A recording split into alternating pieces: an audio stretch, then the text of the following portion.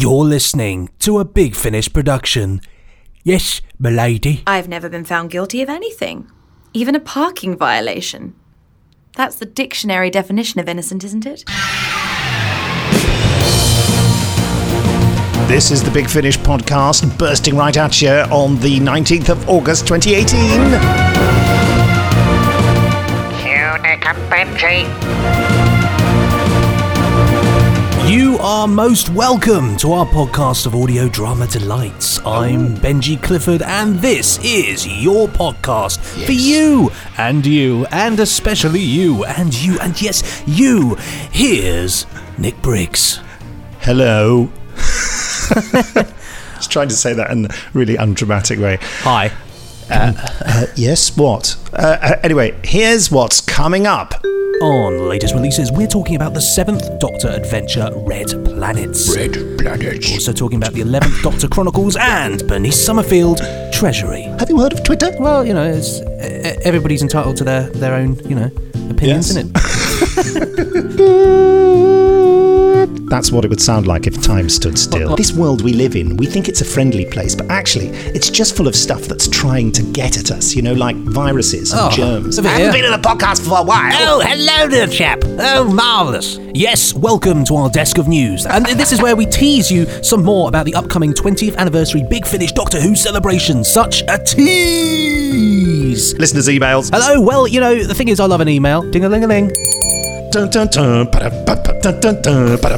Wrap up a Big Finish competition and unwrap a new one. We'll be delving into the Big Finish archive with the Randomoid Selectatron. Let's go behind the scenes of Class with director-producer Scott Handcock with the cast of the first episode, Gifted. We present Michelle Ryan, starring in a 15-minute drama tease of Lady Christina.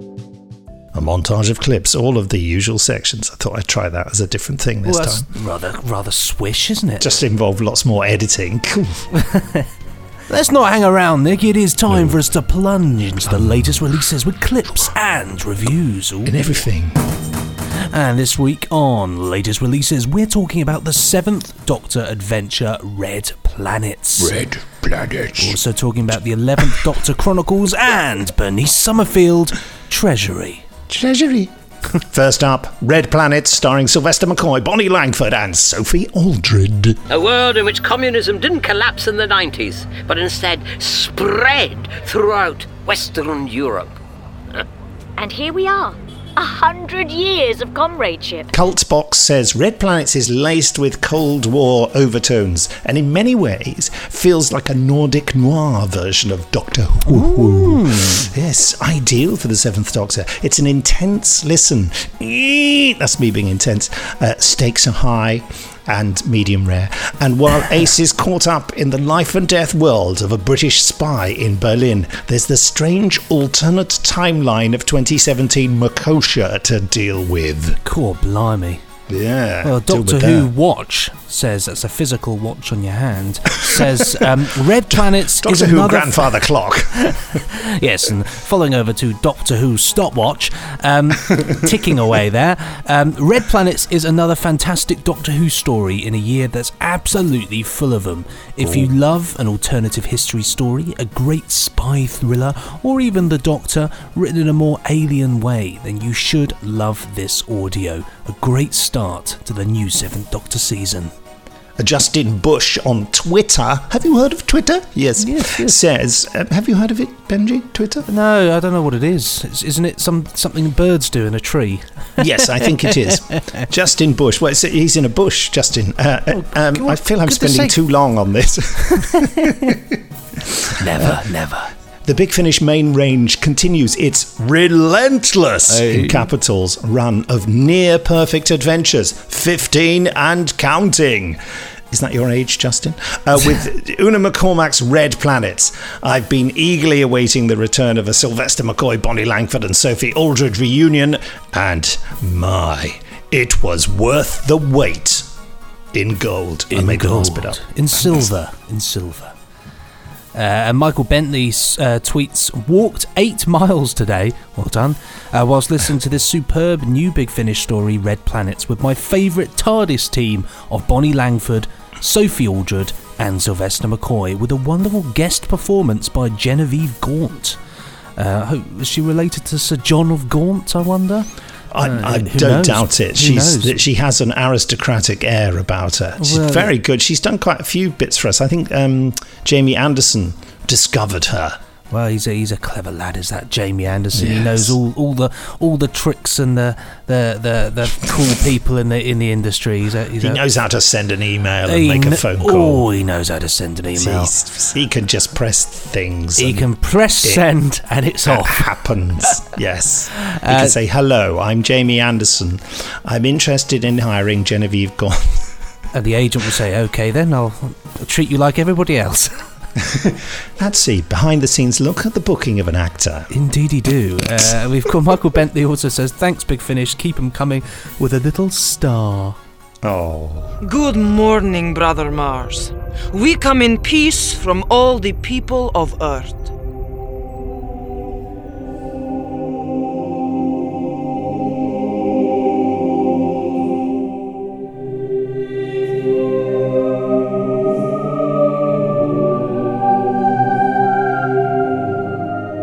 The 11th Doctor Chronicles. Chronicles. I'm still ill. What's the matter with me? Do you know, this world we live in, we think it's a friendly place, but actually it's just full of stuff that's trying to get at us, like viruses and germs. Their ideal situation would be them running the planet, and that's why this virus won't leave me alone. Anyway, that's my thought for the day.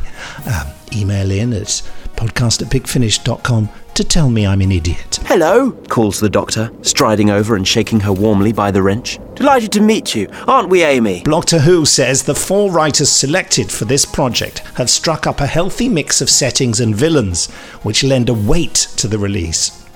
Oh, it was that heavy. That said, with the exception of The Top of the Tree, the writers seem to have restricted themselves to mimicking the format of the Matt Smith era. I mean, fancy doing that in the 11th Doctor Chronicles. What on earth were we thinking, trying to make it sound like the Matt Smith era? It's Clearly, we're just a bunch of idiots. Ridiculous. Well, this is faithfully done. I would have liked to see Big Finish take more risks. But not record it or do or record it a day before release. Yes. That's a risk. And play with the format more. I know, put the end at the beginning or paint it all yellow or something like that. Nevertheless, this is a must-have for any 11th Doctor fan and a gangbusters beginning for the Raggedy Man on audio. Like it. Well, indeed. That was my review of the review. It was expertly done. It was a real sort of gangbusters beginning of your review of the review. Yeah. Really. I think those were valid criticisms they made there. Well, it's everybody's entitled to their own, opinions, isn't it? I suppose that's the way of the world. The wick of the world. And the viruses trying to kill us. Well, they've got an opinion, and that their opinion is purely that we shouldn't exist. Kill. Don't know what that was. Don't know. Who knows? That sounded a bit like the demon in Night of the Demon. Have you seen that film? No. It was on Talking Pictures TV. I saw you tweet about it this morning. It's just, you've got to watch it. I've seen it millions of times. And there's this demon thing that's... It's based on an M.R. James story, or a Montague R. James story, as they credit it. I've never seen M.R. James credited as Montague R. James. I'd love to be called Montague. What a name. Would you? Either Montague or Wolfgang. Monty, hello. Come over here. I haven't been in a podcast for a while. Oh, hello there, chap. Oh, marvellous. I tell you, another old film I saw recently was I Was Monty's Double. Have you ever seen that? Yes, I have seen that one. Yeah, that's a cracker, that is. It is. The awful thing about it is that they actually use the sort of third-rate actor who was Monty's Double in it, 10 years after the event. So he's kind of looking a bit too old. And also, when you look at him, he looks a bit more like Monty than I do. And they try to make it sort of really realistic by cutting it in with real footage of Monty, which only serves to emphasise how he doesn't look like Monty. He's like a 6 out of 10 Monty. That's rubbish, isn't it? Do you reckon they were all saying that like in the Second World War? Like, oh, here he comes. Bloke who's meant to be Monty but doesn't look like him. Well, I know, and he meets people who knew him, who knew Monty, and they're sort of fooled by it and everything. And you think, what? Why?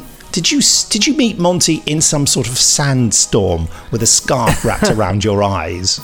They're probably all drunk on whatever they were serving in the desert.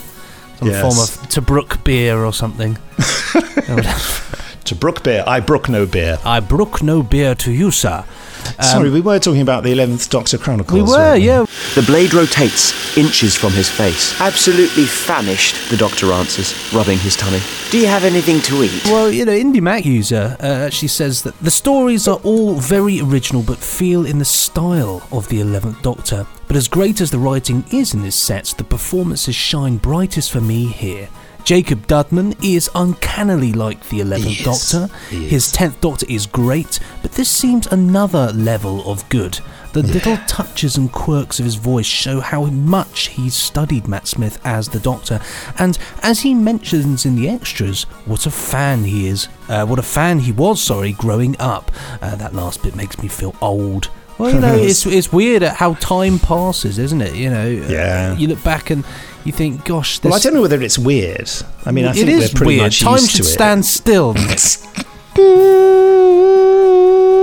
That's what it would sound like if time stood still. Like when television finished in the 60s and 70s. Everybody just turns into a little dot. I also saw a Star Trek episode last night called the Immunity Syndrome, I think it was called. And every time when they sort of got near this strange amoeba in space, it just went and they were all sort of holding their ears, and then afterwards they'd be more irritable than they were before. Well, the key to that Jim, one we're is... dying. We're all of us dying. Because something went... Well, the real way to get away from that is just not stand near it, really. If you don't stand near it, it won't make that noise and nobody dies. It's in space, and they can't avoid it. Well, how can you not avoid something in space? Space is massive. It's just wiped out a Vulcan ship and a solar system, and their mission is to try and do something about it. Well, with the Vulcans would do something about it for once, instead of calling in... They got killed. Well, it's not my problem, is it? Because you're so Vulcan unfriendly. I like the Vulcans. You say that now after just wishing them all dead. They didn't live long and prosper, did they? Oh dear. Welcome to the Braxiatel collection. And finally, Bernice Summerfield, Treasury. Doctor Who says, for anyone who's wanted to try the Bernice Summerfield range, or for long-time fans of the intrepid archaeologist, Treasury is an excellent celebration of her various adventures, written by some true talents in the genre, and voiced by the brilliant voice of Lisa Bauman. She certainly is. She is a brilliant person. She is. His all-Kaloran dad, Adrian Wall, is construction manager at the collection. He and Bernice aren't an item or anything, though. They never were. Look, it's complicated. Well-meaning rascal Jason Kane is Benny's current beau. They even used to be married. And that is it for our latest releases this week. More next time, I'm sure. Roger Moore. Roger Moore. Can you do a Roger Moore voice? Well, I like to think he talks a bit like this. Very good. Yes. Yeah. That sounds more like Roger Moore than that bloke sounded like Monty. Anyway, his relatives are going to be writing into this podcast to have a go, and rightly so. It was unfair what I said, and I'd like to retract it now. Anyway, that was the noise of me retracting. Coming up pretty darn soon, listeners' emails in which you, the listeners, tell us what you think and ask us all manner of rather entertaining questions. But before that particular box of delights, time for Benji and I to smarten up our act, straighten our bow ties, and generally buck up! Because it's the big Finnish noise. News! Yes, welcome to our desk of news. That's right, it's a desk here, and it is made of news. And this is where we That's it. I thought someone was at the door then. And this is where we tease you some more about the upcoming 20th anniversary Big Finish Doctor Who celebration. Such a tease! Plus, Class is released. November's Unit Revisitations, the trailer. Lady Christina is released. Oh, she'd been in prison. A reminder that the Avengers Too Many Targets is on its way. Just saw a little squirrel run past the window then. So first up, there's something gigantic coming out next July. Gigantic. Along with some other releases, such as the Doctor Who comic strip adaptations and the Seventh Doctor New Adventures announced last week. It's a special release that will form the centrepiece of our celebrations of 20 years of Doctor Who at Big Finish Productions Limited. Like it? Yes. It was back in 1999. How old were you in 1999, Benji? Work this out. What am I doing here? 5. 2018 minus 1999. I would not have been 19. That's ridiculous. I probably would have been about, in 1999, I was born in 1991. So you were like 8 years old, yeah, crazy. How sad is that? So How weird is that? You were slightly younger than my son is now when I was working away on the Sirens of Time, the first release. Isn't that weird to think? That is weird. But, it's beautiful. The beautiful thing about Doctor Who in general is that, you can chip in at any time. You can suddenly... Oh, yeah. And Big Finish, it's just been it's just always been there for me, really. Always. Well, it certainly has. I mean, when you're 8, that's like the beginning of your consciousness, really, he said, in a sort of profound way. I'll tell you another funny fact that just hit me the other day randomly, is that I am now older than Peter Davison, Colin Baker and Sylvester McCoy were when they started doing Big Finish. No way, really? Yeah. Let's just see, that's time, Nick. That is just time itself, isn't it? How peculiar. Yeah. I think that's right. Certainly older than Peter Davison was. Because I remember someone talking about, after we'd been doing it for quite a few years, someone said, he's the same age William Hartnell was when he started playing the Doctor, which was 55. And I'm 56. And about to turn 57 on the 29th of September. You know what? Please 57, just like heaven. Massive presents. So, thank you. Like it. That's the only way you can make your age feel better, is by just rhyming it with something. 59, looking fine. 58. 57, I'm in heaven. That means I'm dead. Anyway, so... Charming. It'll be the virus. The virus will never let me go. So, this new, mind-bendingly exciting celebratory release is entitled, here's a big scoop here, The Legacy of Time. And that's all we're going to tell you today. If you're listening to this on Sunday the 19th of August when it's released, you can find out all the details tomorrow at bigfinish.com. If you're listening to this on or after the 20th of August, maybe in the space year 2025, and you haven't heard all the tantalizing details, then get over to bigfinish.com, if it still exists in 2025, immediately, and have a look in the news section. We think it's rather exciting. See what you think. Oh, I like a little scoop like that. Very nice indeed. Now, we 15-minute drama teased you with it back at the end of July, but now it's going to be released this week. Yes, it's Class, the Doctor Who TV spin-off, given the full Big Finish audio drama treatment. And that's on download and a limited CD release. Oh, looking forward to that one. What do you want? It's me. I know it's you. What do you want? Class. And you can hear the cast of the first episode of Class Volume 1 chatting with the Range's producer-director Scott Hancock a bit later in this very podcast. Don't miss it. Coming soon from Big Finish Productions. Unit Volume 7. Greyhound 3 to track 1, do you read? Can't say this is my ideal climate, over. Roger that, Greyhound. But needs must when the devil drives. Parting gifts from the Master don't tend to be very good news, especially not gift-wrapped ones with beautifully handwritten notes. Into turbulence, brace yourselves! The Sergeant has been compromised. Have him in your sights. Your You're surrounded. Please come out nice and slowly. Ah!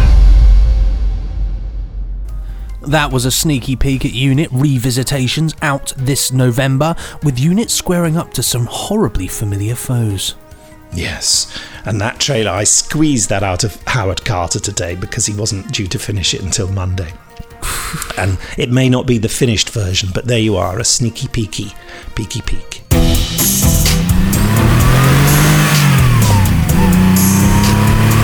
Who the blazes are you? Lady Christina D'Souza. You? Ivo Fraser Kent. Goodness. And I thought my name was posh.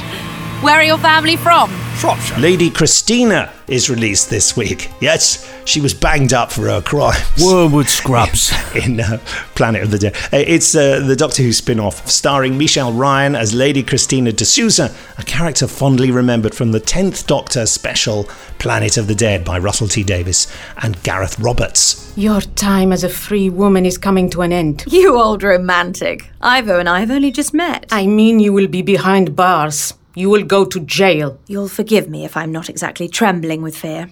I've done absolutely nothing wrong, as will become abundantly obvious. And don't forget that the opening Lady Christina episode, It Takes a Thief, forms our 15-minute drama tease at the end of this very, very, very podcast.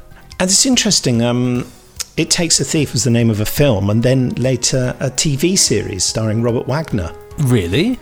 Yeah, the film starred Cary Grant, I think. Fair casting. Made a TV series of it. And then you thought, well, we could make it a title of one of our dramas.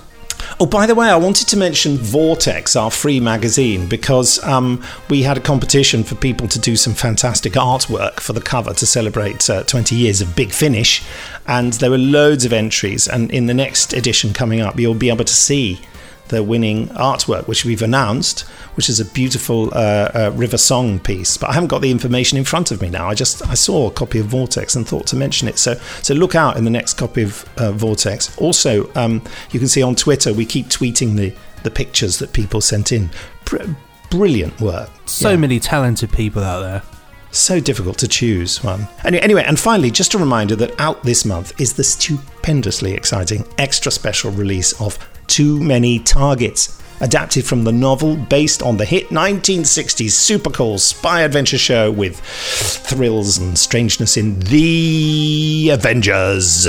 Good day, Mrs. Peel. Dr. Keel, Steed, Tara King, Kathy Gale. Hello there. It's good to be back. Coming soon from Big Finish Productions, The Avengers, Too Many Targets. You've picked a strange place for a reunion. It's not up to my usual haunts, I will admit. All of you together. How touching. Terrible as it is, Miss King, we must accept it. Harrison was killed by John Steed. It doesn't make sense. Mother, a double agent? I can't believe it. Assassination?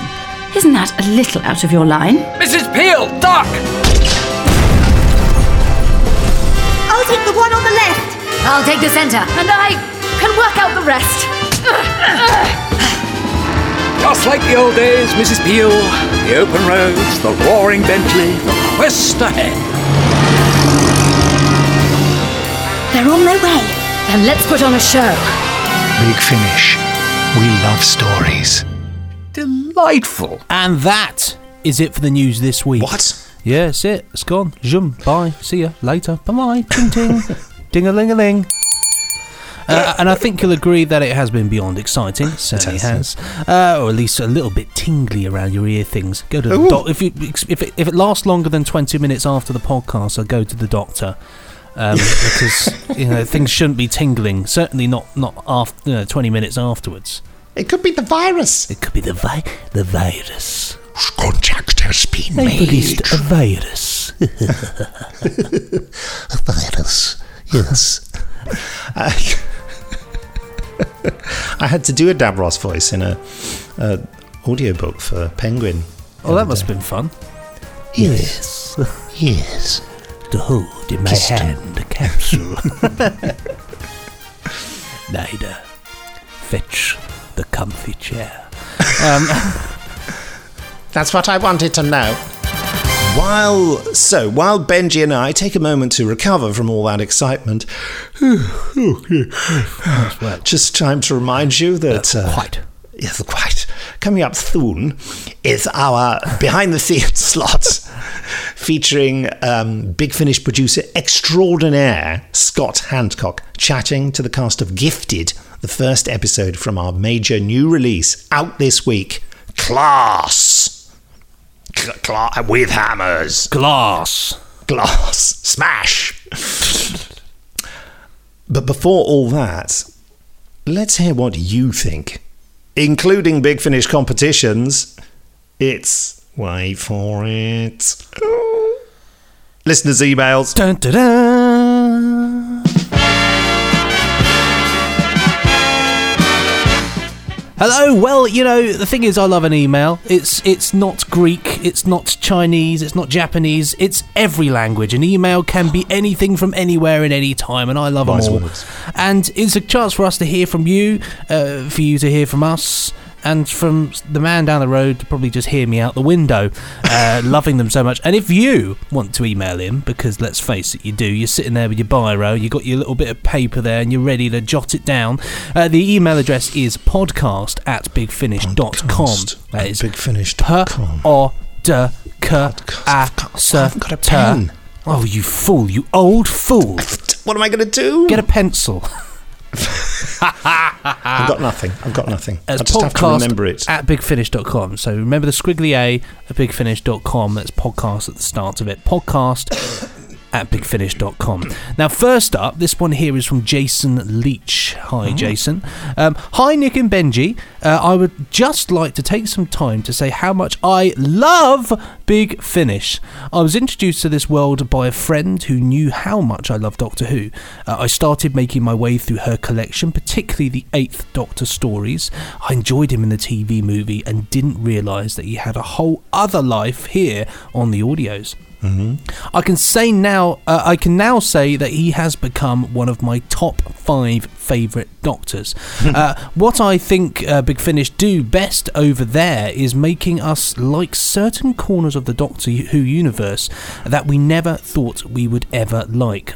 After following the amazing Charlie Pollard over to the 6th Doctor stories, he became a favourite as well. I wonder if is that the 6th Doctor became a favourite, or that is a typo and Charlie Pollard became a favourite? I think it is probably the 6th Doctor, because he was talking about the 8th Doctor. Well, let's face it, they're both amazing, so it could be anything. Okay. Could be Bilal from Death to the Daleks. I mean, it could that way just leads to death. Well, yes, quite. That's what that was. Sounded a bit like Adric. Yes, Doctor, quite. Block transfer computation. I'm now a big fan of everything you all are doing over there, and I now have my own small collection with the obvious plans to increase it in size. With that said, I'd like to ask a couple of quick questions, Nick. Okay. You ready for a QQ? Have you ever thought about re-releasing earlier titles of the monthly adventures in CD box sets containing 3 or 4 stories, maybe as a limited pre-order sets, like what you have done recently with Class? I would much like to complete my 8th Doctor collection on CD, and making them pre-order only, you can get a sense of how many would be willing to buy them. Yes, we've certainly discussed it, and it's something that I would not only rule out, but I could say that it's something that might happen. We just have to get all our ducks in a row. Yep, just move over there. That's better. We'll sort. Yeah, we've got to. Yes, the whole thing about CDs. People aren't buying CDs so much, and having masses of CD in stock is not good business practice, I would say. In terms of the massive tax bill, Manuel. It incurs. I just bored myself then. What's the rest of the email say? And finally, will we see the 8th Doctor's Time War box sets link up with the Night of the Doctor in a similar way that has been done in the 6th Doctor's The Brink of Death? Thank you both for your time, and buck up! Dalek Command Ship Communication Division. Like it. There's no plans to link up the Time War box sets with the Night of the Doctor, because I just think that just limits the story too much, you know? You kind of... I think we were all right doing it with the Sixth Doctor, giving him a final story, because we've done so much with him, and, you know, there's an infinity of space in there, but I'm not ready for us... In fact, I've given specific instructions for us not to tie it up to Night of the Doctor, because I know Matt Fitton would do it in an instant, because he likes to tie everything up and shut off all alleyways. But no, let's just keep it open. There's an eternity in there because of it being the Time War. You know, it's true. Whether that bit lasted a month, a day, a second, or 50 million years, there's just... They got TARDISes and stuff, you know what I'm saying? Now, 2 emails from me now. The first from Steve Prideaux. At least I hope that's how one pronounces your name. He actually sent this to Inquiries, but we thought it had to be read out. A bit weird because it's quite visual. Hi, please excuse the briefness of my email, but I'm trapped in a holiday home. The virus is outside. Sorry. Unable to get to the phone charger without waking the family. Oh, no. Oh, dear, oh, dear. That sounds like hell on earth. I was reading about your plans to adapt the old Doctor Who weekly strips into audio and thought you might like to see the Warath warrior figure I recently made to amuse the 11-year-old that still lives inside me. It delighted him. It may amuse you. Let me know what you guys think. Yeah, can you see the picture? Awesome. That is so They're really good. Where should we put them? I should put that on my official Facebook page. Definitely worth a look. Really, yeah. really beautiful stuff. It's or maybe, really nice. Maybe I could put it in the podcast release story. I'll see what I can do. See what I can do there. Yes, it was one of my little amusing ideas. Even though everyone probably wants to call them Wrath Warriors, I decided we should call them Warath because it just made me laugh. And here's one from my dear friend Fatima Isa. She says, big hello and hugs to the podcast posse. Smiley emoji. Glad to hear the dynamic duo back together again. A reference to my virus busting antics. Here's my dilemma, says Fatima. I think I'm addicted to Callan. Is that owl turning up again? Just my go-to sound. Ring the bell. I'll ring the bell. Just there we are. A few old favourites there. Wouldn't it be funny if the rest of the podcast was just you randomly ringing a bell and no other speech? The bell. Behind the doors. The bell. That's a little horror film reference for you. I'm blaming Big Finish, says Fatima. I didn't know Callan existed prior to you producing the range. Since purchasing, and this is incredible, I've listened to all 4 stories, in capitals, every single day for 3 weeks solid. 21 days. Yeah, that's well done. That's well done for that mathematical work there, Benji. There's something about the... Sorry, what were you going to say? So they don't call me Carol Vorderman for nothing. No. I do. I call you Carol Vorderman for nothing. I just do it for nothing. But you don't even get paid for it, do you? It's unbelievable. Unbelievable. There's something about the storylines as well as the grittiness to the characters that appeals to me. In fact, I'm listening now as I type this email. Please, in capitals, keep me happy by producing many more stories in the years to come. My bank account may not thank you, but my ear things certainly will. Smiley emoji. Hey, well done to all involved in the production. Lots of love from Chicago. Fatima, sent from my work computer, brackets, so don't tell anyone, exclamation mark, close brackets. Out now, it's out. The secret's I'm emailing your boss now. Give her special Callan days. That's what I say. Isn't that nice to hear that she's amazing. Really liking Callan? Yeah, it's good. You see, you never know what you're going to get into with Big Finish. It is great. It's wicked. It is wicked.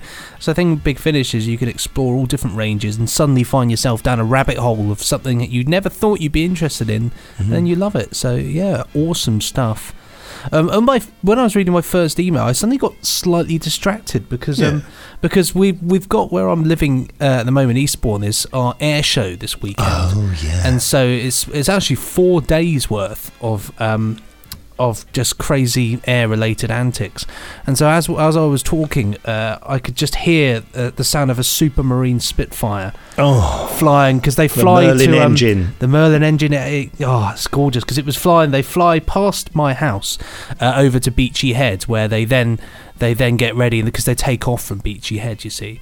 So, and then do the flies. So it's gorgeous. What's when the Spitfires have their sort of stripes on the main fuselage? What's that? Is that the D-Day markings? Yeah, the victory stripes. So it's an exclusive thing. So you can't. You say you had a Spitfire that was rebuilt. You can't give them the victory stripes. They have to have taken part in the Normandy landings. So it's a huge. Well, just in general, the invasion of Normandy. So when you see one, you know that Spitfire did serve in that conflict. Well, let me tell you, I went to Weymouth recently on the south coast of the UK, for those who are not local, and it was the Carnival. And wicked, there was a little bit of an air show there, and they had a Spitfire, and it had the stripes on. And I said to my wife, I think that's for the D-Day landings. And I have to say, Benji, I've never seen a Spitfire in real life flying before. Have you not? No. And I cried. I don't blame you at all. Every single time I see one, I get shivers on my spine and my eyes well up. I love them so much. I'm getting emotional talking about it now. There's a fantastic film documentary, which is I can't remember what it's on, but you can called Spitfire, which I might just watch tonight. Oh, it's meant to be really good. It is meant to be brilliant, but those old planes, they're just incredible. I mean, I'm spoiled as a guy who loves aviation. I'm spoiled at the moment, because every day yesterday I just looked out my window, I saw the Lancaster Spitfire and the Hurricane flying over. I was recording yesterday and had to stop because I thought, what is that noise? And then I heard it instantly, even with my window shut, and that was the Mustang, fantastic American plane. Oh my goodness, because they have this little, it's the same with the Messerschmitt, they have this little kind of underneath the engine, they have this almost sort of sound, so I knew it instantly. I thought, it's a Mustang. But the biggest one that we've got is the Typhoon, which you can shut every window in the house, go into your basement, and it's so loud. It's unbelievable. I mean, that was much later in the Second World War. The Typhoon, wasn't it? With that Typhoon, I mean, this is the new, new jet. That one, yes. And this is like it's ridiculous. So I've sort of said to myself, if I want to do any recording this weekend, it has to be early in the morning. Yes. Yeah, but tangent there. But I had to say it because if anybody suddenly thinks, what on earth is that noise when he's talking on here, it might just be one of the planes heading over to their airfield, ready to take off again. Just to prolong this tangent, I can hear all the fast forward buttons being pressed. My confession of the blubbing at watching Spitfire, that's done on the basis that I know my wife doesn't listen to this podcast, because I was standing next to her and I kept it a secret, because I just sort of turned away and kind of, because and the sound of the engine is so distinctive. I mentioned that, and she said, "Oh, well, they won't have the original engine in anymore." I said, "I think they have to, actually. They have to have that engine, that Rolls-Royce engine." And I said, and I've heard that noise so many times in recordings and films, and she was quite dubious about the authenticity of my statement there. Well, I mean, there's nothing like the Rolls-Royce Merlin engine, and the good thing is, they found a load of them in some crates over, where was it? Somewhere in North Africa. They found a load of crates which haven't been opened. They've been buried because when they're moving on, they bury them rather than leave them there for the enemy. And they found a load of crates with all the engines in it. So of course, it's been a bit of a renaissance, because it means that a lot of these planes getting parts, original parts in them, rather than having to pay a lot of money to get things remade. So You join us on the Spitfire Nostalgia podcast here at BigFinish.com. Coming soon from Big Finish, Spitfires, just generally Spitfires. Just two blokes talking about them. But hey, why not? But they are, of course, planes of war, and war is a deeply unpleasant thing, so it is a bit bizarre to get enthusiastic about. But I hope you can forgive us our enthusiasms for a bit of national pride in there. I'm not big on national pride, but I do. Well, it's more emotional, isn't it? It's an emotional thing, really. But on the subject of war, Nick, moving us swiftly into the next bit here, what would Mr. Ratcliffe say? War is hell. It took me a while to remember that from Remembrance of the Daleks. George Sewell playing a neo-fascist. So coming up in a moment, we wrap up a competition and unwrap a new one. But finally, from the emails here, we have got one here from Paul Garland, related to Jimmy Garland of Survivors. He's not, but perhaps he is, Who knows? Perhaps he is, yeah. Who knows? Hello. Perhaps he is related to a fictional character. Well, I'm related to Noddy. I'm not. I might be. Who knows? Noddy. More like big ears. Hello, Nick and Benji. This is the first time I've written to the podcast, so I would like to begin. There we go. There's your first podcast applause. I'd like to begin with a general thank you for everything that Big Finish do. I get the majority of your output each month, and I really enjoy all of it. I also enjoy the podcasts, and if I said you guys were the smashy of nicey of Big Finish, I would mean it as a very sincere compliment, and you can decide for yourselves which is which. You know about smashy and nicey, do you? Wow, as the generation gap. Smashy and Nicey are the two very, Radio 2 kind of DJs that Harry Enfield and Paul Whitehouse did on the Harry Enfield show, where they're sort of, talking about charity all the time, and it's all this sort of mock sincerity. No idea, have you? That's incredible. I'm just trying to, because I have seen... if Paul Whitehouse listens to this, he'll be appalled, because that's like his most famous comedy character. See, I love Paul Whitehouse's... I love all this Fast Show stuff, but that... No, it's from the Fast Show, isn't it? No, it's not. It's from the Harry Enfield show. You're right. Yeah, because Fast... Yeah, it's Harry Enfield and Paul Whitehouse. Yeah, smashing nicely. Yeah. Where's my script? Nope. So we have a series of questions here. Yes. I have 3 questions for you. 1 observation, 1 request, and 1 minor niggle. Okay. So here we go. Ready? Number 1, will Big Finish ever bring back Sabalom Glitz, either with or without Dibber? There are so many wonderful characters you brought back, many of them created by Robert Holmes, and Glitz seems to have been overlooked. Now, just to stop you before you answer it, I have to say that it made me laugh the other day, because I posted this photo up on my Twitter of what the photo I used my LinkedIn, my professional, happy looking, and I looked at it and just thought, God, I look like Sabalom Glitz. and then Tom Saunders came and said, he said, you dress as Glitz. He said, I'll go as Dibber.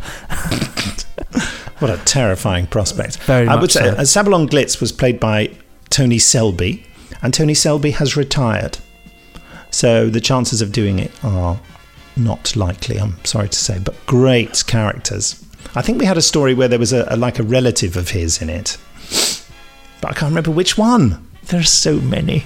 On to number 2, please, Benji. Certainly, sir. How do you decide whether a multi-disc release is to be a jewel case or a slipcover box set? And if it is a jewel case, why do some get a cardboard cover whilst others do not? As a CD collector who struggles with storage space, could I encourage you to go for more and more jewel cases wherever possible? Yes, you can do that, and that is our intention. They take up less space, there's less printing, and less plastic as well. So for ecological and storage reasons, we're heading that way. But the decision on how certain releases are packaged is absolutely, you've detected inconsistencies, and you're absolutely right. Of course, it's a discussion between Jason and me and David Richardson and Sue Cowley and Ian Atkins and Paddy Freeland and Chris Griffin, we talk about these things at our big meetings, and we make the decision based on the whole value for money issue and also on the precedent set by previous releases. So if, a series of box sets has begun in a certain form of release, then we continue it until its end, and then we reassess when we do a new series. But yeah, more and more we're moving over to the jewel case, which has a single piece of artwork and not a booklet and all that sort of thing. Because as I've mentioned before, as a result of the Brexit vote, the value of sterling, the UK currency, fell quite dramatically. I think it's by like 15% or more. I don't know. A huge amount, which basically means that for UK businesses to purchase items from other countries, because our currency is no longer as strong as it was, significantly weaker, it is much more expensive to buy those materials. And a lot of the materials involved in CD production are from overseas. So that means that the cost of our producing CDs has massively risen, none of which we have passed on to the customer. We're having to take that hit ourselves, which is quite a blow. Everything is fine, but we are absorbing that. And so one way to help us is to cut down on the amount of material used in the CD and packaging production. And also, as I say, it really is a big thing about ecological concerns as well, not creating a product that has so much stuff that it's difficult to recycle in it. Very good. Very well answered there, Nick, I thought. Well, that's very kind of you to say so. With a bit of editing, it might sound like I'm vaguely intelligent. You are vaguely intelligent. I am vaguely intelligent. I must put that on my Twitter feed. Vaguely intelligent. Vaguely intelligent, yes. Vaguely. Well, it's just that's the way I am. We have got another question here, number 3 here. Would Big Finish ever consider Doom Watch, or either a reboot or the lost episodes? Dun, dun, dun, dun, dun, dun, dun, I'm not worth it just to have a CD cover with Doom Watch in massive letters. Doom Watch. Nothing else, just Doom Watch. Well, we'd have to do it like the TV series, and the front cover would have to have Doom on it, and then the back cover had Watch. So you have to keep flipping the CD Doom over Watch. to Doom Watch. Or one of those, those really expensive watch things Doom, that have watch. like the 3D covers. Doom Watch. Then you can get either way. People are going to be walking into lampposts whilst looking at this. That could be one of the new Doom Watch stories. People look at lenticular CD covers, and they're all smacking their heads and knocking themselves out on lampposts. Yeah. It's a national scandal. The Doom Watch team investigate the lenticular CD boxes. Would we ever consider it? We would. But, rights. And the trouble is with series like this, that they're well remembered, and people like me go crazy for them. But there aren't enough of us, really, to make it viable. We found this with diminishing sales for Survivors and the Omega Factor. Some of the best things we do, but they have a very limited number of vociferous fans who love it. But they're not the big hitters, and you have to pay for the rights, and then the productions are very expensive to make, even though we've got sort of certain cost-cutting budgetary measures we can put into place. So that's the problem with something like Doom Watch. I would, in an instant, in a heartbeat, if it were just down to personal preference, I'd start work on it tomorrow. There we go. A firm answer there from Sir Briggs of Nicholas. Carrying on with the email here. My observation, which comes about a year late, is that my father often used the phrase buck up, but whenever he did so, it was always as buck up your ideas. I like it. It meant try harder. I don't think he ever said buck up without accompanying it with the words your ideas. Yeah, I've heard that phrase used a lot. Maybe we should just say your ideas instead of buck up. Your ideas! Or we'll just make it a double act thing. You say the buck up and I'll say your ideas. And then okay, here we go. Let's try it. Buck up! Your ideas! But no editing required. I don't think he ever said it to me. He would have been more likely to comment on someone else. He needs to buck up his ideas. You can imagine that song. Yes, well, that Mr. Smith, he needs to buck up his ideas. Carry on here as well. Oh. No, What's that flying? A car. It's a flying car, supercar. Yeah, they just bring supercar along for the ride. Along for the ride. My request is that I loved Benji's David Graham Dalek voice a few weeks ago. Yes, I did. I would love for him to go the whole way. Could Nick let Benji borrow his ring modulator and say a few lines like a proper David Graham Dalek? Of course, the comedy in this is that whenever I think of the David Graham Dalek, I think there's barely any modulation on it a lot of the time. It is nearly always. It's really close on the microphone, I know that. It is almost like that. Or the Daleks were. We are the masters of Earth. I had to put that one in there. Stop. I can hear you. Not surprised. Oh, I forgot I was speaking in front of a Dalek. I forgot to whisper. You fool. Can't we go down the same rat hole and the same thing? Well, you've got a ring modulator thing. You should do a bit. Yeah. Also, I've just done a thing for the BBC, not the TV series, just in case you're going to go, for a BBC audio release in which I've done, as tutored by Benji, I've done a David Graham Dalek voice for it. Oh, yeah. Nice. Looking forward to it. I can't reveal what it is. It's a very exciting release, though. It's brilliant. Very excited to have been involved. Doctor Who and the Hanging Baskets of Babylon. That's the one. And finally, the minor niggle. I have just listened to the first half of episode 1 of the Time War 2 box set, and the word schedule has twice been pronounced in the American way as schedule, which you've just done. Schedule. Yeah. Schedule.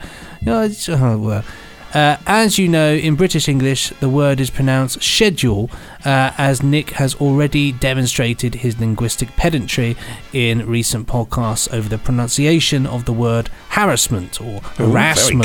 Very good. Harassment, yes. Is there any chance Nick would use this clout as executive producer to address this issue? Don't do it, Nick, because it would mean that I would be the one that would have to go in and edit all of this, and I haven't got the time. So, well, I can't do it now. It's been released, but I did immediately contact Ken Bentley, who sent me a hand slapping face emoji. Because he's quite sharp on these things. But yes, the fact of the matter is that the language and pronunciation is evolving all the time. I'm about to get very boring. So more and more English people are saying schedule because they watch American television and they hear Americans say it. And also you look at the spelling of it and it's perfectly reasonable to pronounce it schedule, because school is spelt with the same SCH beginning, and we pronounce it school and not shul. There was an American actress I spoke to recently at the Big Finish recording, and she's been here for years but retained her American accent impeccably, and she said, the one thing she is not doing is saying schedule. She says it's stupid and illogical and I'm not doing it. So my prediction is that schedule will become standard eventually, but us oldsters are still. It's noticeable that you, Benji, you see, you're in your 20s, and you, without even thinking, said schedule without you didn't say schedule. The problem for me is that you old fool, you young old fool. The problem for me is, and I have this, I think it all the time because it bugs me every single day pretty much. Is that when I was at primary school, and this is an interesting thing, one of the teachers there, who's obviously teaching you about the way in which things are said, she always said H instead of H. And so what I find is, because she says H, and she was the one that was teaching us how to do joined handwriting and all that. Yes. In my head now, I often say H, but I know it's H, and so I hate anything to do with H is H. So I think it's very easy if you're taught, if you've got a teacher, for example, that says schedule as opposed to schedule, all you're going to do is take that on board. That's exactly it. And most teachers will say schedule now because of the age they are. And also the H thing, that's more of a regional thing in Britain. People from the north of Britain That's part of their accent and dialect, that they say H for H, even though the word is actually, the word for the sound of the letter H is written as H, A-I-T-C-H. But that's, and my son has been taught by a teacher from the north of Britain, and she says H. And so he keeps saying H, and I keep correcting him. And he says, but Miss So-and-so says, and I said, yeah, well, Miss So-and-so is wrong.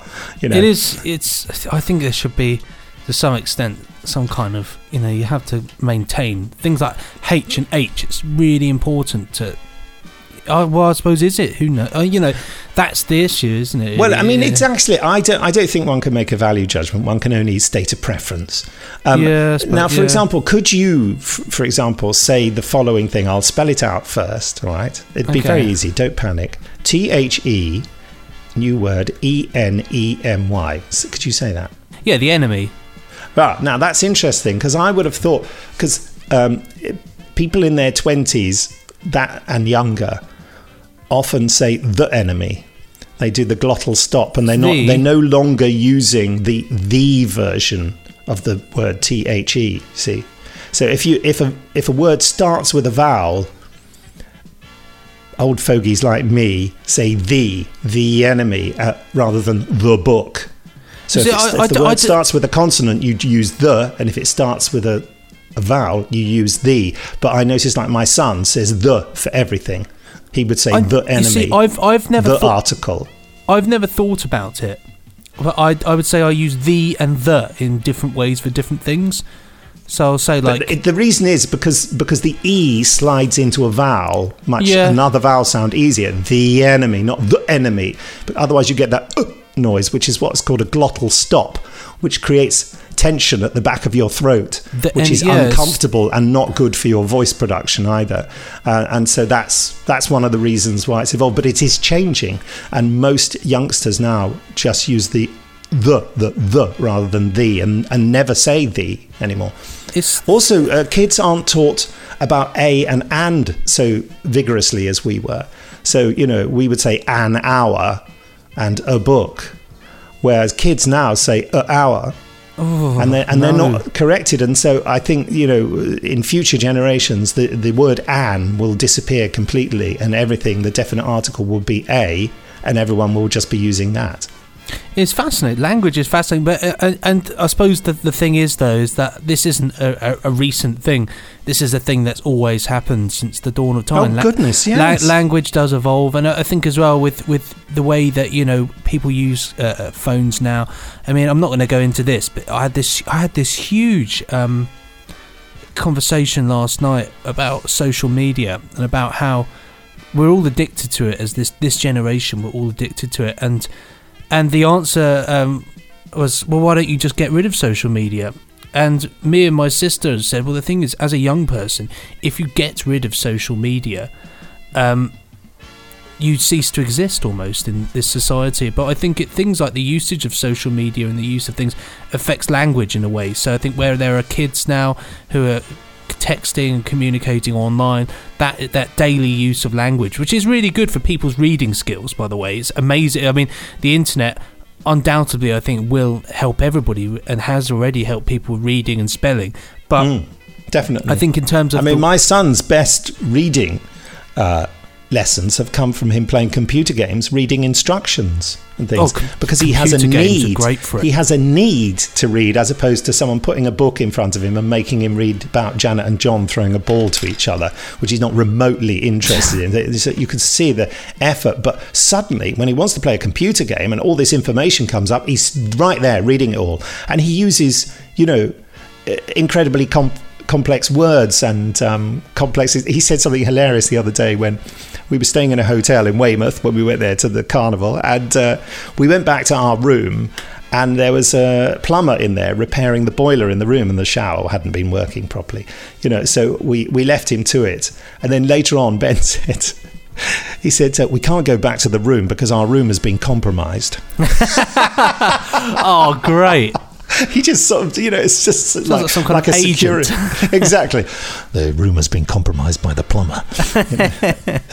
But, they What come a out cool with phrases character. like this because they pick all this stuff up from computer games and from YouTube.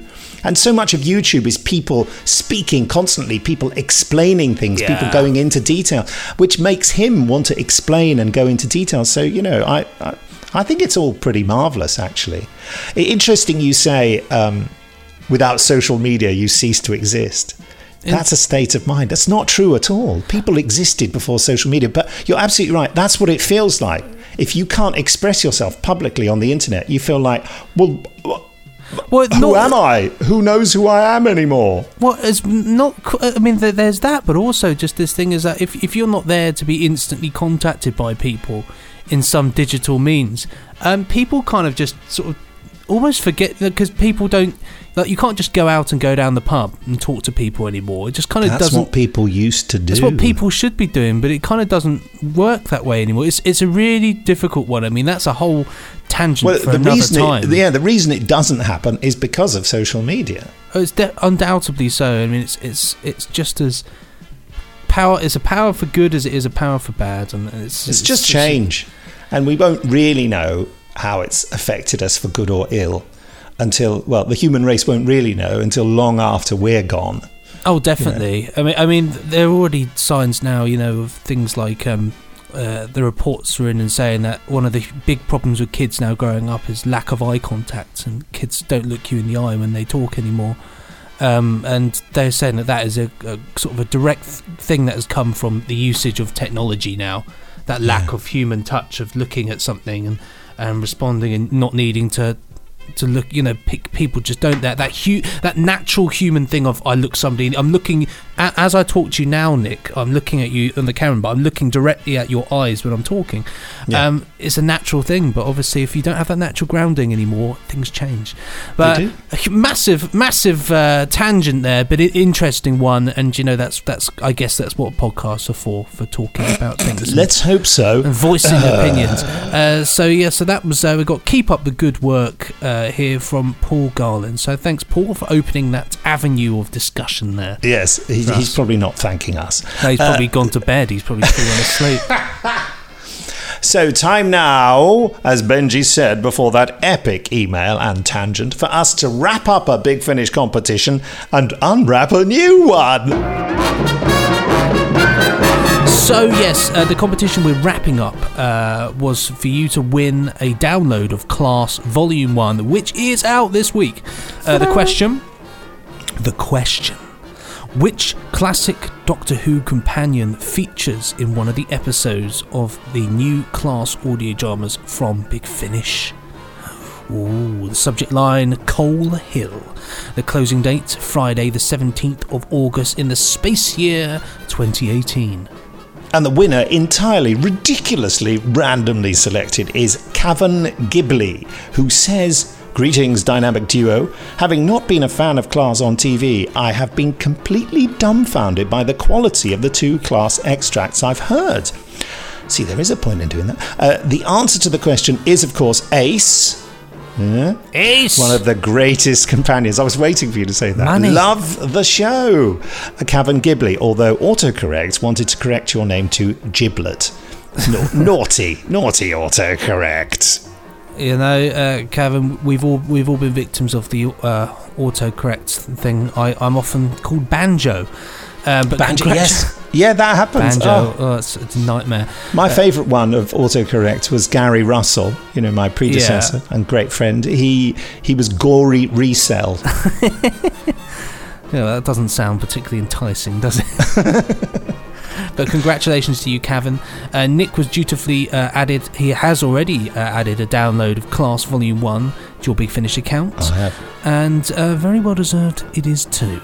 And so to our brand new competition, the prize, The Avengers, Too Many Targets. The question, apart from John Steed, name the returning Avengers characters in Too Many Targets. The subject line, you're needed. You'd have to write the closing date, I don't know how you write I suppose MM space MM. Anyway, the closing date will be the 31st of August in the super funky space year 2018. Please do include your postal address if you want a CD as well as a download if you win. Let us know if you do. And the winner will be entirely randomly selected on the date stated, the 31st of August.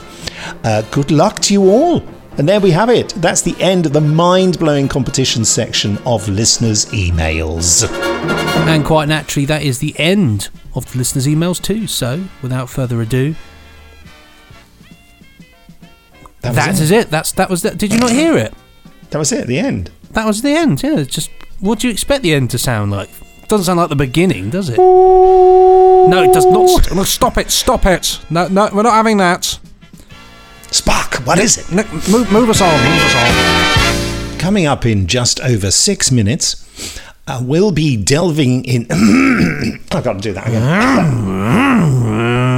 It's that Merlin engine. Coming up in just over 6 minutes, a Spitfire. We'll be delving into the Big Finish archive with the Randomoid Selectatron to select something randomly from the Big Finish archive. And round that sentence goes. But before that, let's go behind the scenes of Class with director-producer Scott Handcock with the cast of the first episode, Gifted.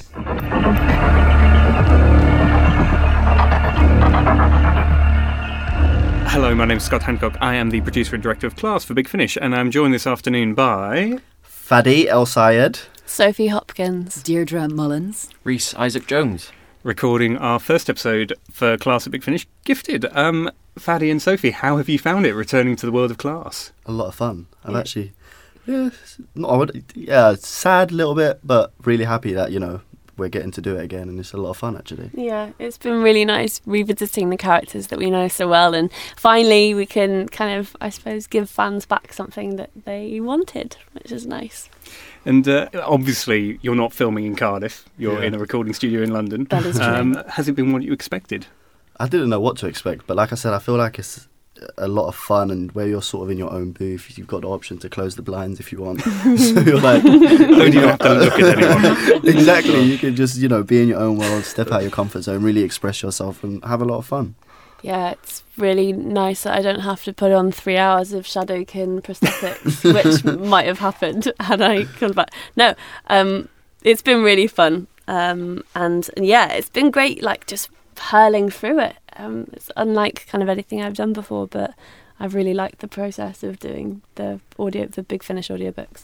It's interesting as well, you mentioning the prosthetic thing, because obviously this is set within Series 1. Well, Fadi and I were talking this morning, we were trying to place whereabouts in the series this is, timing-wise, because our relationship seems to be kind of stronger and less rocky and unsure than it was in the series, but obviously in the series each episode there's a significant time gap between, so yeah, it's nice filling in the gaps. I mean, I've never had a job like this where I've sort of got along with the cast so much, and we all just sort of it was actually like a family.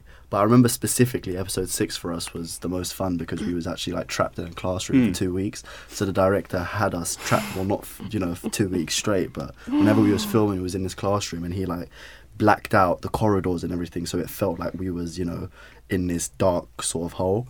And all of us were in this episode, so it was all 5 or 6 of us filming in one classroom. Yeah, and Kate a little bit in and out. Trapped, and it was just a lot of fun to actually all just be in the same class for a 2-week period, just all filming, and that will always stick with me, filming episode 6.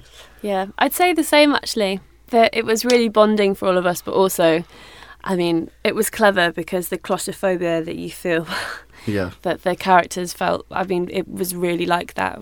There was no air, we were gasping for, it was really good. It was nice being all together because we're usually quite separate with different storylines. Well, that's it. With these, we get to explore the character dynamics again on a sort of smaller basis. Today with your 2 characters, and also introducing 2 new characters in the form of Deirdre and Rhys as Mab and Tom. Deirdre, you're an old hand at Big Finish. I am. But Rhys, welcome. This is your first exposure to the world and the madness. Is it what you expected? Yeah. Again, I wasn't really sure what to expect. It's just been a lot of fun today, really, and also I think working with Fadi and Sophie, it's been great to see their characters. Obviously, I'm coming to Tom for the first time, and forming him as we go and doing this work here. But for Sophie and Fadi, you can see that their characters have been around. They've lived those characters for the last couple of years, and it's really great to see their relationship and how they relate to us and themselves. Yeah. And you get a lot to do. You've just been playing an old man, sort of killed by Ivy. You might hear my voice. It's been a little bit rusty right now, actually. It's kind of. So it's good fun. I mean, who would have thought that you'd be doing all this? It's a fantastic script as well. Some of the lines in there are really potent. We were just talking, me and Deirdre, in the green room about the line about revisiting old things and making, revitalising them. I think that's so true. Old stories being retold. There's always relevance in stories, and that's our job, right? Is to be a storyteller.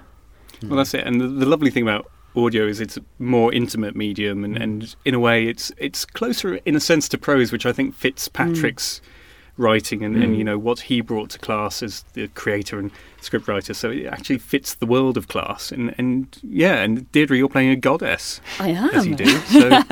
Yeah, it's been gorgeous doing a little research on her and this feeling of, taking this ancient sort of story and archetypal sort of warrior queen through to this modern day story, and watching it being revisited over and over and all our kind of cultural myths, in Romeo and Juliet, Queen Mab and Titania, and it's an absolute treat. And what have you all made of the story today so far? I love this script. Yeah, it's really great. It's a great script. It's really funny. And the relationships, they all just work so well, and just the characters, I feel like they've really been brought to life. Just whoever written this has obviously done their research about everyone, and Ram is just especially just sort of I didn't think he could get any worse, but yeah.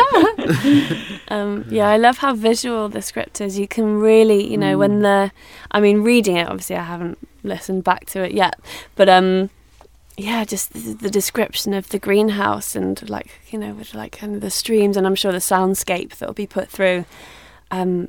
It's going to be beautiful. I mean, if it wasn't so evil, I want to hang out there. That's it. It would cost so much to do on screen. It's so simple in a radio studio. Lovely. Well, thank you all. Thank you for a lovely day. Thank you. Thank you. We'll hear more from you very soon. Cheers. Bye. Lovely bunch of people. And don't forget, Class is out this week, and it's really rather brilliant. And I'm not just saying that because I'm in it. Time now, of course, though, for the Random Word Select-on. It's a time where we randomly select something from the Big Finish archives to have a little chat about. Yes, it is a Random Word Select-on. So, cue that epic music. Oh, right, here we go. So we've got Sympathy for the Devil. Oh, Sympathy for the Devil was the second of the Big Finish Doctor Who Unbound, wasn't it? Certainly was, indeed. Yes, it is an absolute classic, isn't it, really? Yeah, written by Jonathan Clemens, isn't it? This one... I haven't got it yet. Yeah. Yes, it is, yes. And directed by Gary Russell and starring David Warner. And Nicholas Courtney as well. And David Tennant. I know, David Tennant is a very Gatiss. sweary... Yes, it was hugely... it was Mark Gatiss as the Master. Yeah. Indeed. Let's have the trailer. Rule Britannia, Britannia rules the slave. People in high places don't like my attitude. They've dumped me somewhere I can't do any harm, and they've taken away my means of escape. Where were you when I needed you, eh? I was supposed to arrive earlier, much earlier. It's 1997. I'm years out. You wouldn't believe some of the things I saw. I mean, plastic robots trying to take over the world. I ask you. I've obviously missed out on a lot of developments. Lucky you. Some of us have to live through them. Well, I'm here now. I'm stuck here now. The Chinese stealth plane crashes in Hong Kong the day before the handover. That falls under unit jurisdiction. Good. You're old friends. No, my worst enemy. You saw the red star on that thing? It's a communist plane. And as of midnight tomorrow, they're in charge. As of midnight tomorrow, the Chinese can move their whole army over the border and nobody can stop them. This, you great big honourable discharge, is General Curler, political officer with the People's Liberation Army. We are all what our actions make us. What we do makes what we are. An Englishman's home is his castle. Trespassers will be shot. It is best to bend like bamboo in the wind. That rather depends on the wind. It's worse than I thought. What an incredible lineup. Gary Russell's actually in it. And so's John Ainsworth, one of the Big Finish producers and directors, playing a pub customer. David Tennant starring as Colonel Brimacombe Wood, a strangely aggressive Scottish unit officer. Of course. I was there during the recording of this because this was at the Old Moat where there were 2 studios. And I was in the other studio directing something else at the same time. And I can't remember what it was. I wonder what it would have been. So I did... everyone was very excited about David Warner playing the Doctor, and people got very preoccupied with it being a sort of alternative version of John Pertwee, but which it wasn't. But anyway, and lovely to have Nicholas Courtney in. When did we record? So that was 2003. Goodness me. But I mean, with the David Warner Doctor, there's sort of it's become a thing almost, because obviously we did bring him back. Yes, he still does things, but people really enjoyed his take on the Doctor, and so it has lived on. And the whole of the Unbound range is fantastic. I mean, I love it all, and there's some fantastic stories in there. And just a few Jeffrey Baildon is in the first one, yes, isn't he? Yeah. Yes, Old Mortality, yes, by Mark Platt. Yeah. So there's lots of. It was a great thing to do, Unbound. I mean, candidly, I always felt that for me, the Unbound series, as we devised it, was a real what-if scenario about taking elements of the Doctor Who format and changing them significantly or taking them out altogether and then seeing how it went. But I felt that the bulk of the listeners felt that it was just about casting new Doctors, and so people were just sort of, can you do it with so-and-so and so-and-so and so-and-so? But what we wanted to do was say, what if the Doctor was like this? What if this had happened to the Doctor? All those sort of things. And then the BBC asked us not to do it anymore because we went through a period where there were lots of new Doctors coming in, and I think there was the worry that there would be a sort of, either we'd accidentally cast the same actor they'd come up with, or we'd because I know that Chris Eccleston, for example, was on the list as one of the potential Unbound Doctors. I don't know whether he was ever asked or not. Isn't that interesting? That is interesting.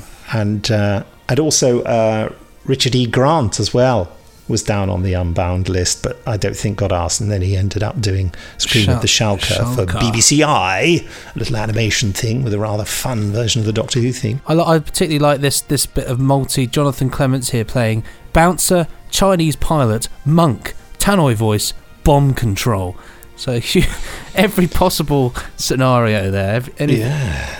And Mark Wright as well in it. Goodness, it's a real... And Stuart Piper, who's now no longer an actor, who's a brilliant actor, who's now an agent. So there we have it for Doctor Who Unbound. A huge recommendation, I think, there, Nick. Would you agree?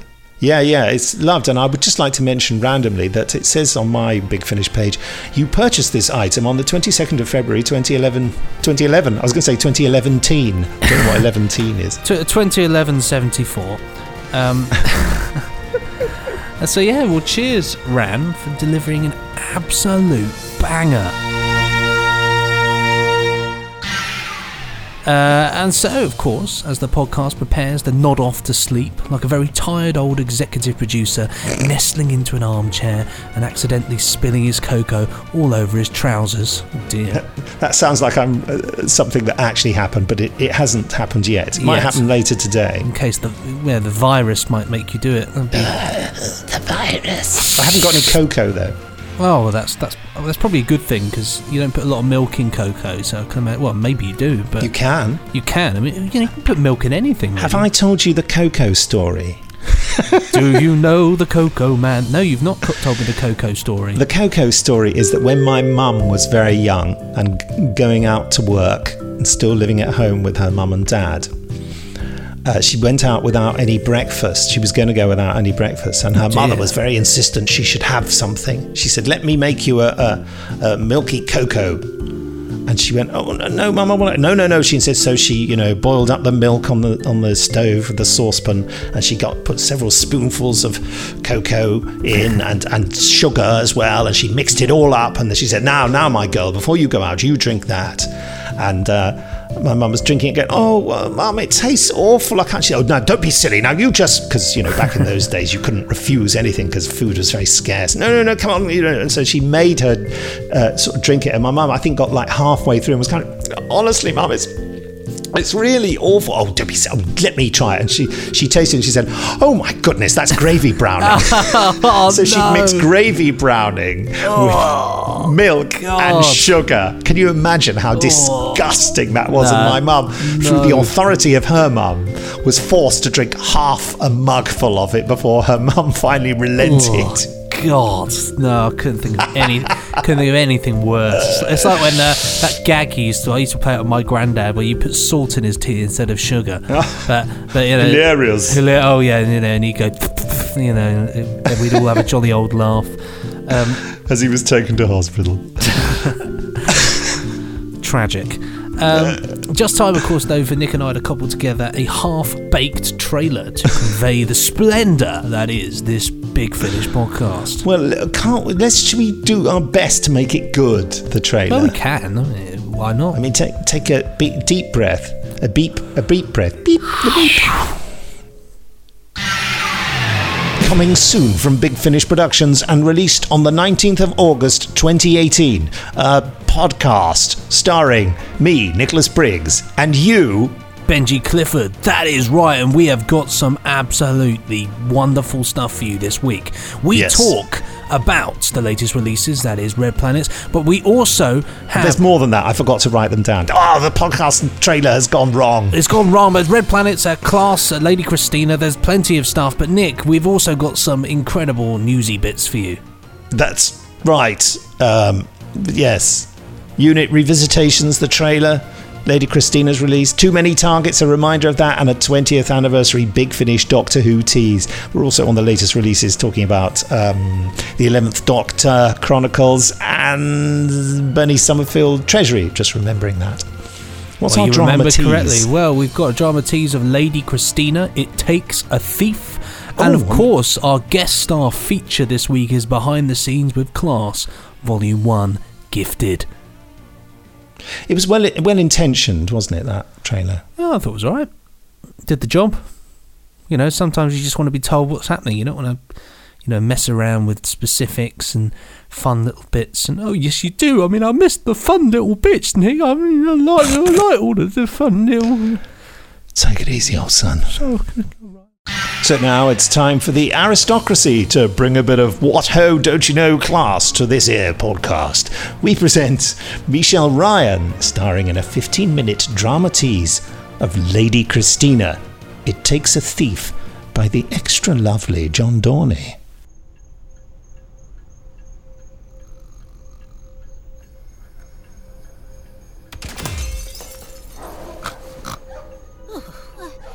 What time is it? Klaus? Gunther? Goodness me! What on earth is going on down there? Is there somebody there? Hello? I'm calling the police. Oh, dear Lord. Klaus. Gunther. What have they done to you? Over there. You beast. You monster. You. That's my tiara. Put that down. What on earth?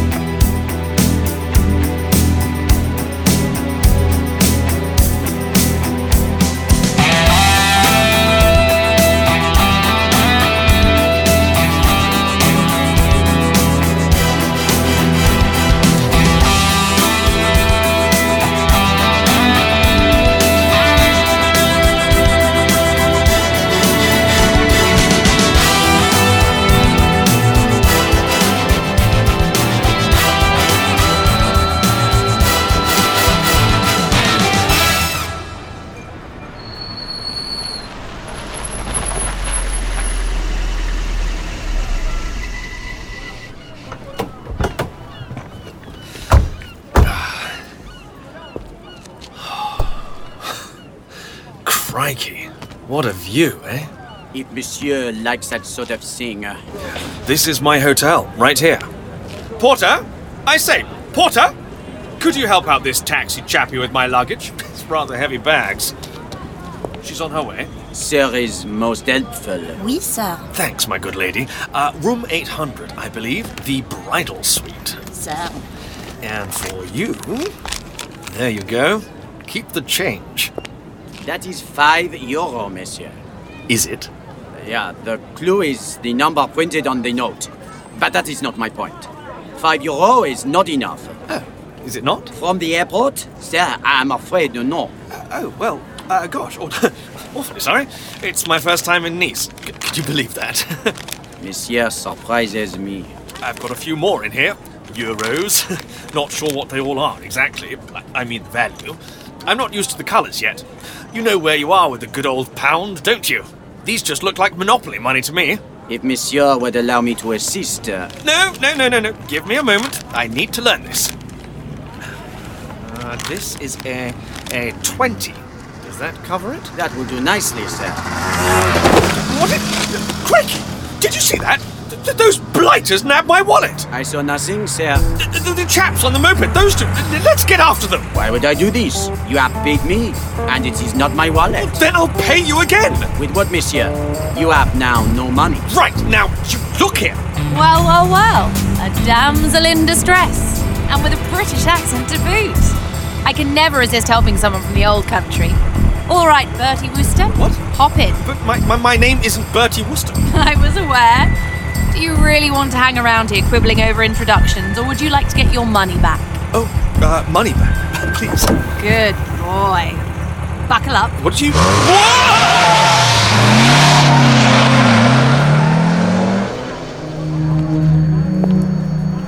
So, that's the cat. It would be nice meeting you.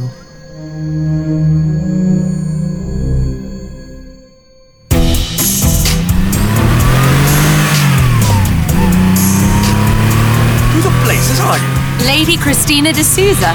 You? Ivo Fraser Cannon. Goodness. And I thought my name was posh. Where are your family from? Shropshire. Look, is it really wise driving like this? Would you rather I put the canopy up? It is a trifle blustery. I meant the speed. Is it wise driving this fast? Oh, I suppose not. If you prefer them to get away, no. When you put it like that. It's just these roads seem a trifle... precarious. Don't worry. They are a bit, but I'm used to them. So, what brings you to the south of France, Ivo Fraser Cannon? It's a long way from Shropshire. Oh, I just fancied a holiday. And I heard Nice was, nice. It is. It's a delight. I should show you around, point out the sights, the wondrous scenery.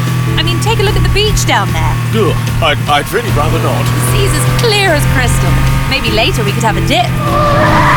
Take another corner like that, we very well might. And you, what brings you here? From wherever it is you're from. Hertfordshire. Personal issues, you know how it is. I thought it best I left England for a short while. Really? What sort of personal issues? Would you mind awfully if we didn't talk about it? I came here to forget, after all. Could you keep your left arm in, please? I think the next one might need the handbrake. Oh, gosh. Yes, quite the view, isn't it? You know, I think we've nearly got them. So you'll be stopping then, will you? Good. I think it'll be easiest if I get ahead of them and brake, actually. Force them to stop. I beg your pardon? There's a nice tree-lined alley up ahead. If they try to avoid me, they'll hit a tree. Just have to time it right, give them no chance to turn around. But if they don't stop, surely they'll hit the car. Then that's their own lookout, isn't it? Won't it be damaged? I have excellent insurance. Do you think I'd drive like this if I didn't? There you go. And handbrake. Now!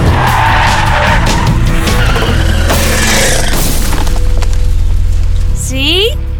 Hit the trees, like I said.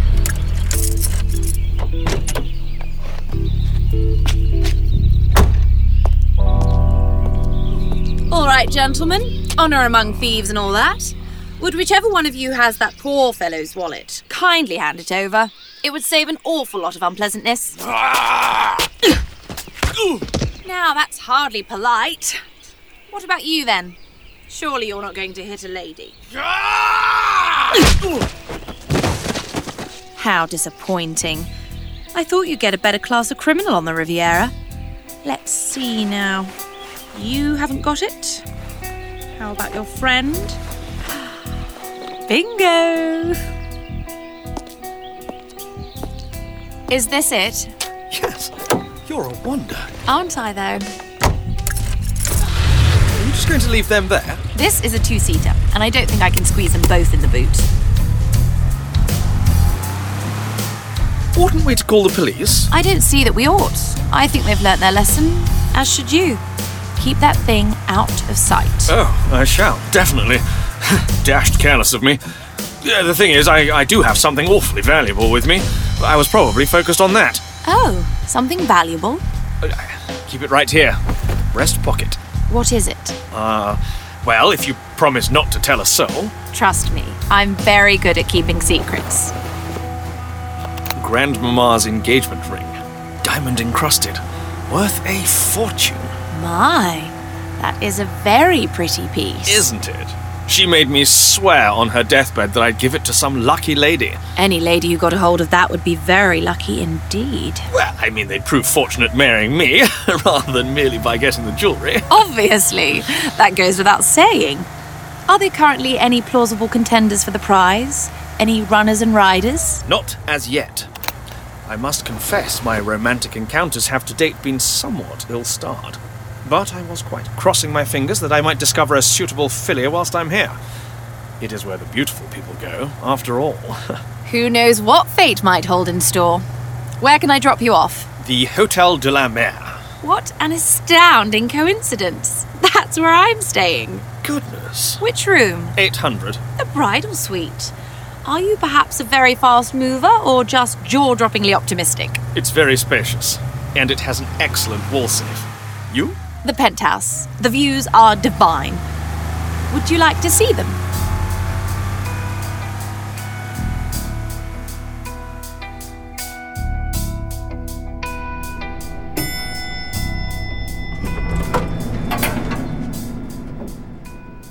It's just down here.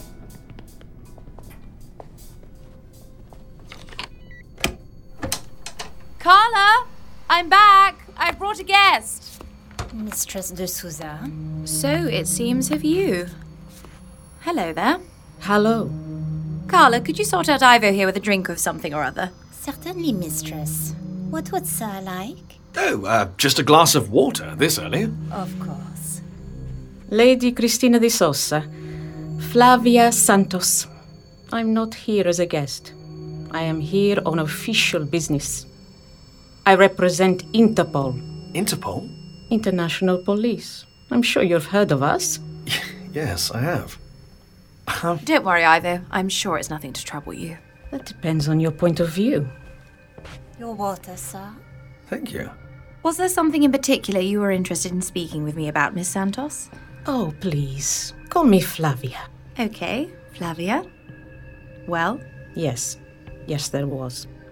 Are you aware of Lady Maud Hunter? No. Should I be? She's a member of the nobility. Resided just out of town, from England, like you. That doesn't mean I should know her. We expats are 10 a penny down here. I can't be expected to be aware of everyone. And yet you happened to bump into this gentleman. That was total chance. Was it? I wonder. You were talking about Lady Hunter? I was. Last night there was a break-in at her villa. A very secure place. Dogs, CCTV and so on. And yet still they managed to get in. Her tiara was stolen, along with sundry and other less valuable items. Goodness.